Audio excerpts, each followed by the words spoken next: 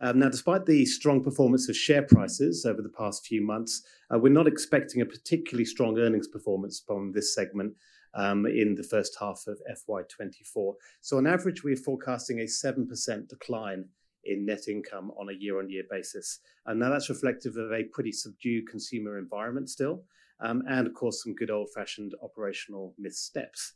Now the best growth in percentage terms is expected to come from none other than Step 1, which is expected to continue to regain sales momentum and has been the best performing share in our little universe here, up 300% over the past 12 months. The biggest decline in profits from Baby Bunting, down 30%. But of course, Baby Bunting pre-released its earnings last week, so we kind of know what they're going to be. Now, they underperformed analyst expectations, but there was enough suggestion of green shoots of recovery just to keep the share price steady. Now, another company in my universe that has already announced their profit is Super Retail Group.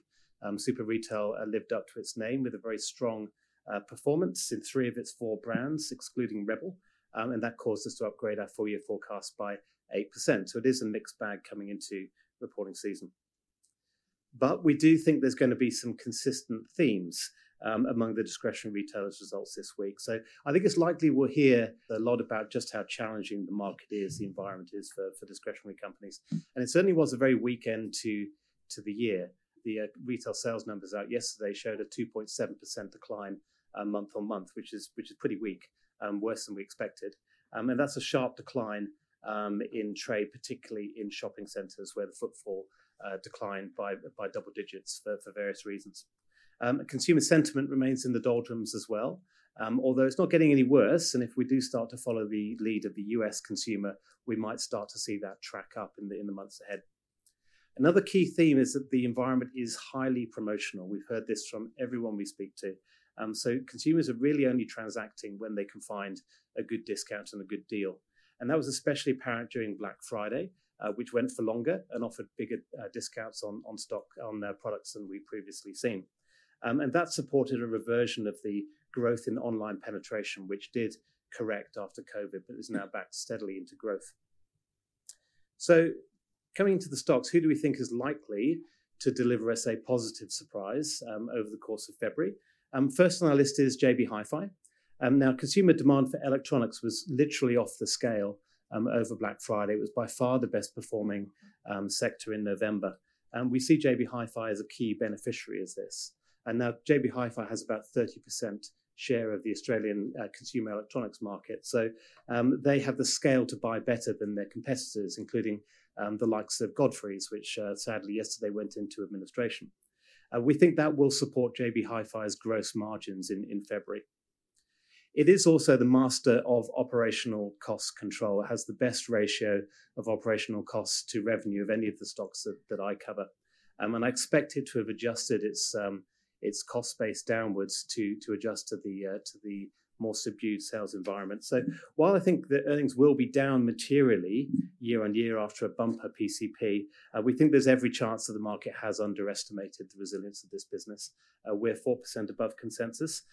We see it as a positive surprise candidate, but we're not calling this one to buy into results, largely because I do believe that the stock has run pretty heavily into results, up about 20% over the last 2 months. Perhaps in anticipation of what I think is going to be good news. And it's trading on 16 times forward PE, which is well above its historic averages. The second one is a less well-known company, The Reject Shop. Now, this has been going about its business rather quietly of turning the business around in recent months. It's improved its lease and labour cost efficiencies as it continues to target a doubling of its EBIT margin over the medium term. Its new chief operating officer has overhauled the merchandising range of TRS. It's reinvigorated the kitchen, the home decor and garden products range of this business. And at the same time, they're seeing an influx of consumers coming into the store seeking better value on consumer essentials, that they can get better prices here than in some of the supermarkets. And as one consumer recently commented on TikTok, Reject Shop be slaying it lately. And I'm told that's a good thing. So we expect the Reject Shop will report positive earnings growth. in the first half of 24 and declare its first interim dividend since 2019. Now, on the other side of the ledger, we are nervous about Adairs and BRG Group. Now, Adairs said in its AGM in November that the traffic trends in all three of its brands were exceptionally weak, both online and in store. Now, homewares is a very competitive space, particularly in the current subdued consumer environment, and we're not convinced that Adairs is winning the battle. And at the same time, Adairs recently took over the running of its national distribution centre in Victoria, taking it over from DHL, which couldn't make it work. And this is going to be the first result where we see if Adairs is able to better run a distribution centre than one of the world's largest logistics companies. Forgive me for being a little sceptical.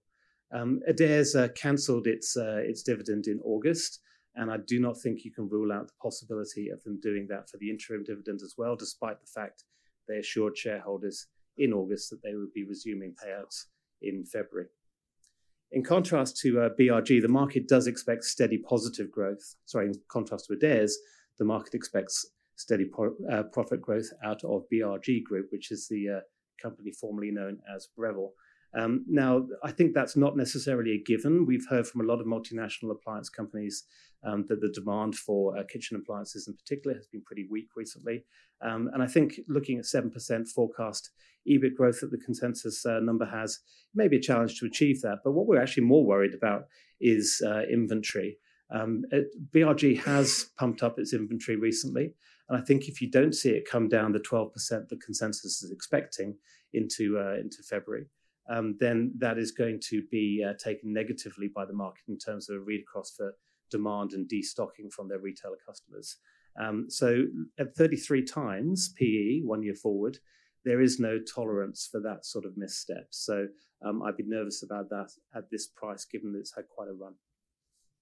And then finally, I couldn't do a presentation like this without mentioning Lovisa. So while it's not one of our key positive or negative surprises, because we're not really expecting anything particularly groundbreaking out of this result, it will be of great interest to the market. The net additions over the course of the first half have been quiet. We're forecasting 58, which is very quiet by Lovisa's very lofty standards. That works out to be an expansion of only 7% of their footprint, which is half the rate that they did, 14% this time last year.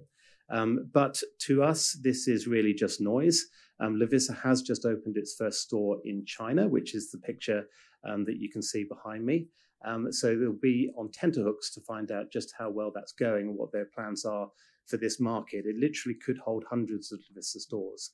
Not today, not tomorrow, but in due course it really could. So let's see them talk about that. And don't forget that it also opened up in 12 entirely new countries last year. And so these countries could be big for Lovisa as and when it chooses to hit the accelerator. So a slightly quiet period to December is really not something that bothers us. The other thing that people will be focusing on is the like-for-like sales trajectory, which was negative at the AGM. We're not used to seeing negative like-for-likes from Lovisa, but it is coming off a very, very high PCP. And we do expect there to be some positive traction in like-for-likes over the course of the first half. So having reported minus 6.2 at the AGM, we've got minus 4 for the half as a whole. We are in a pretty challenging and volatile consumer environment. I think that's clear. But we do see some real opportunities in the February reporting season. I flagged JB Hi-Fi as a potential positive surprise candidate, believing that the current discount-focused nature of the market is going to play well to its business model. Also mentioned the turnaround at the Reject Shop as the reason to be positive into the results. I called out Adairs as being at risk of cancelling its dividend and BRG Group at risk of disappointing the market on inventory.